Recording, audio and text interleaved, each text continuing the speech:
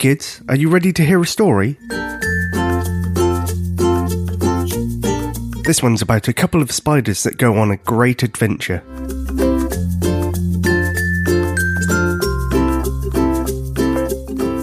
Spiders in Space by Joan Lennon.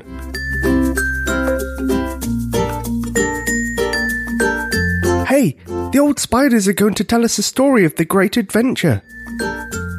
How we first came here. The smallest spider eagerly scuttered to join the crowd. Wake up, Julius! Julius Sear yawned and rubbed his enormous eyes with 2 legs. He didn't stretch, though. It was cramped aboard the spaceship, and he'd learned to be careful about uncurling. Julius, come quickly! He could hear the excitement in Octavia's voice. What was happening? He rushed into the control room and skidded to a stop. Octavia was holding a viewing slot open with her strong legs. She grinned nervously at Julius. Julius gulped. He had never seen anything like it. It was huge and square with flat sides that reached from one side to the horizon to the other, and from Earth to the sky. The sides were marked with strange shapes, rectangles and more squares. It was what they'd come in search of. House, whispered Octavia, and Julius nodded. Then, without warning, the spaceship began to shudder and buck. Cross currents! Gasped Octavia as she struggled to control the ship. Julius was flung against one wall and might have been badly damaged, but Octavia clutched him with one leg and he clung there, shivering, his eyes tight shut. Invisible forces hit them as the air swirled against the huge face of the house. Julius, open your eyes! Cried Octavia. Where do I steer to? She could feel their delicate ship beginning to break up. She must get them out of this turbulence. Julius, I need your eyes! With a great effort, Julius opened his frightened, far-sighted eyes. At first, he could see nothing but the gigantic wall of house screaming towards them. We'll be crushed! He shrieked. But then he saw it. A dark opening, just to the right, lay below one of the strange markings. If they could only reach that. There! He pointed. Octavia, can you get us there? I can try. Every leg shuddering, Octavia used her great strength to try and hold the spaceship on course. Winds beat about them, flinging them up, and as suddenly dropping them down again. Each time, Octavia wrestled her craft back onto an even keel. It looked as if they might never make the opening, when suddenly a fierce tailwind caught the ship.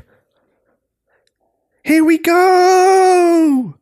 Hooted Octavia in excitement, as straining every muscle, she steered the spaceship.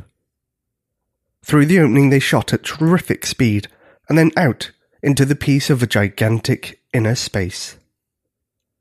Their craft drifted down through the quiet air and landed creaking. Okay? Asked Octavia, and Julius nodded shakily. She really enjoyed that, he thought to himself, and shuddered. Right then, Sear, do your stuff. Look us out a new home. She pulled apart the opening in the bottom of the spaceship. The 2 spiders scrambled down and stood, peering out from underneath the rim of their craft. So the legends were right, whispered Julius in awe. House is hollow. Yes, said Octavia. I wonder if they were right about the dangers too. Just look at the leaves and rubbish the wind has blown in, boomed a giant voice. The floor shook as great feet crossed the room, and an enormous creature closed the opening they had just come through with a bang. How terrible, thought Julius, in spite of his fear. It's lost most of its legs. He turned to share his horror with Octavia, but she grabbed him and said, Let's move now. The creature had seen them, The two spiders scuttled behind a tall wooden thing and trembled. But the giant had frozen. "I'm not afraid of spiders! I'm not afraid of spiders!" it was chanting to itself. "I'm not afraid! Fred, come here! I've got a treat for you! More shaking, and another smaller giant appeared. "Spiders!" it whooped. "Don't move! I'll get a jar!" "I'm not moving," said the big giant in a peculiar voice. "What's happening?" whispered Julius. But before Octavia could answer, the smaller giant had reappeared. For something with so few legs, it moved at a frightening speed. "Gotcha!" it boomed. The two spiders' worlds suddenly tilted madly. They were sliding down the side of an invisible container, crashing helplessly into each other. There was nothing to hold on to. Even Octavia's great strength was useless here. They were trapped. "Little beauties!" the smaller giant bellowed at them. "Thanks, Mum. I'll put them in my room." As their world began to tilt and sway again, Julius caught a last glimpse of the large giant. It was still not moving. "I wonder," he thought. But then Octavia was thrown hard against him, and all he could think of was, "Ow!" The battering about lasted for a long time, until suddenly there was a final thump, and their prison was still. "Probably I should put some air holes in that," muttered the smaller giant. "Later, maybe."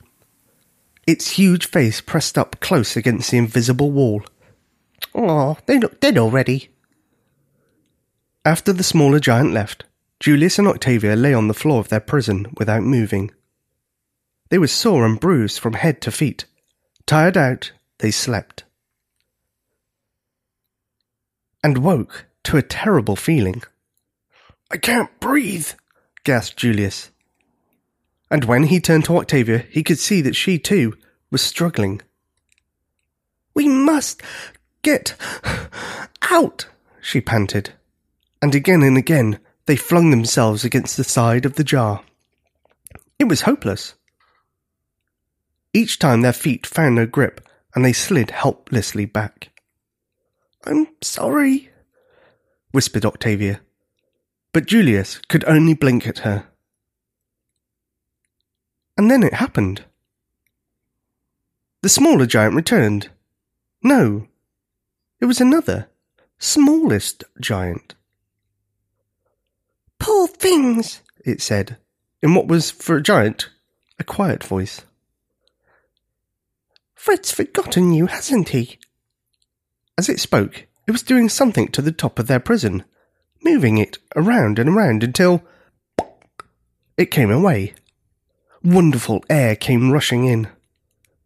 "Thank you," shouted Octavia as soon as she could, and as loudly as she could. But the smallest giant didn't seem to hear. "I'd better put you in a safe place," it was saying, and again the jar began to move. This time, however, it hardly tilted at all, and the spiders were able to stay on their feet the whole time. "No one's allowed to touch my spaceship model," the smallest giant was saying, "except me, of course. See, I've hung it from the ceiling over my bed so I can look at it at night. You'll be safe there."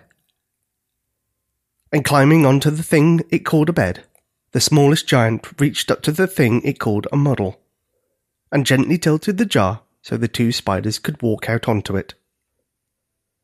They hesitated at the rim of the jar. "Go ahead," the smallest giant encouraged them. "Go on, it's just one small step." Julius and Octavia looked at each other. "Let's go, Julius," Octavia grinned at him. "To our new home."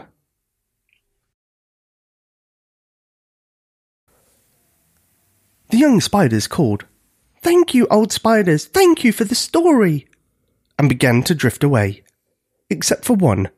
The smallest spider had a question. But where had they come from? Where did the first spiders come from?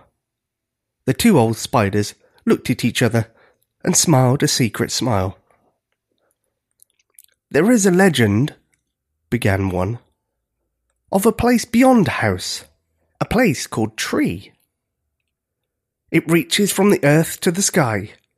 It is covered with roughness, and has homes in it for hundreds of different creatures. It has always been part of our nature to look for new homes. But it is said that no spider could ever reach this place. So many dangers. So far to journey. Who could possibly make a trip?" The smallest spider's eyes glowed. The smallest spider had big dreams. "I wonder," the smallest spider said.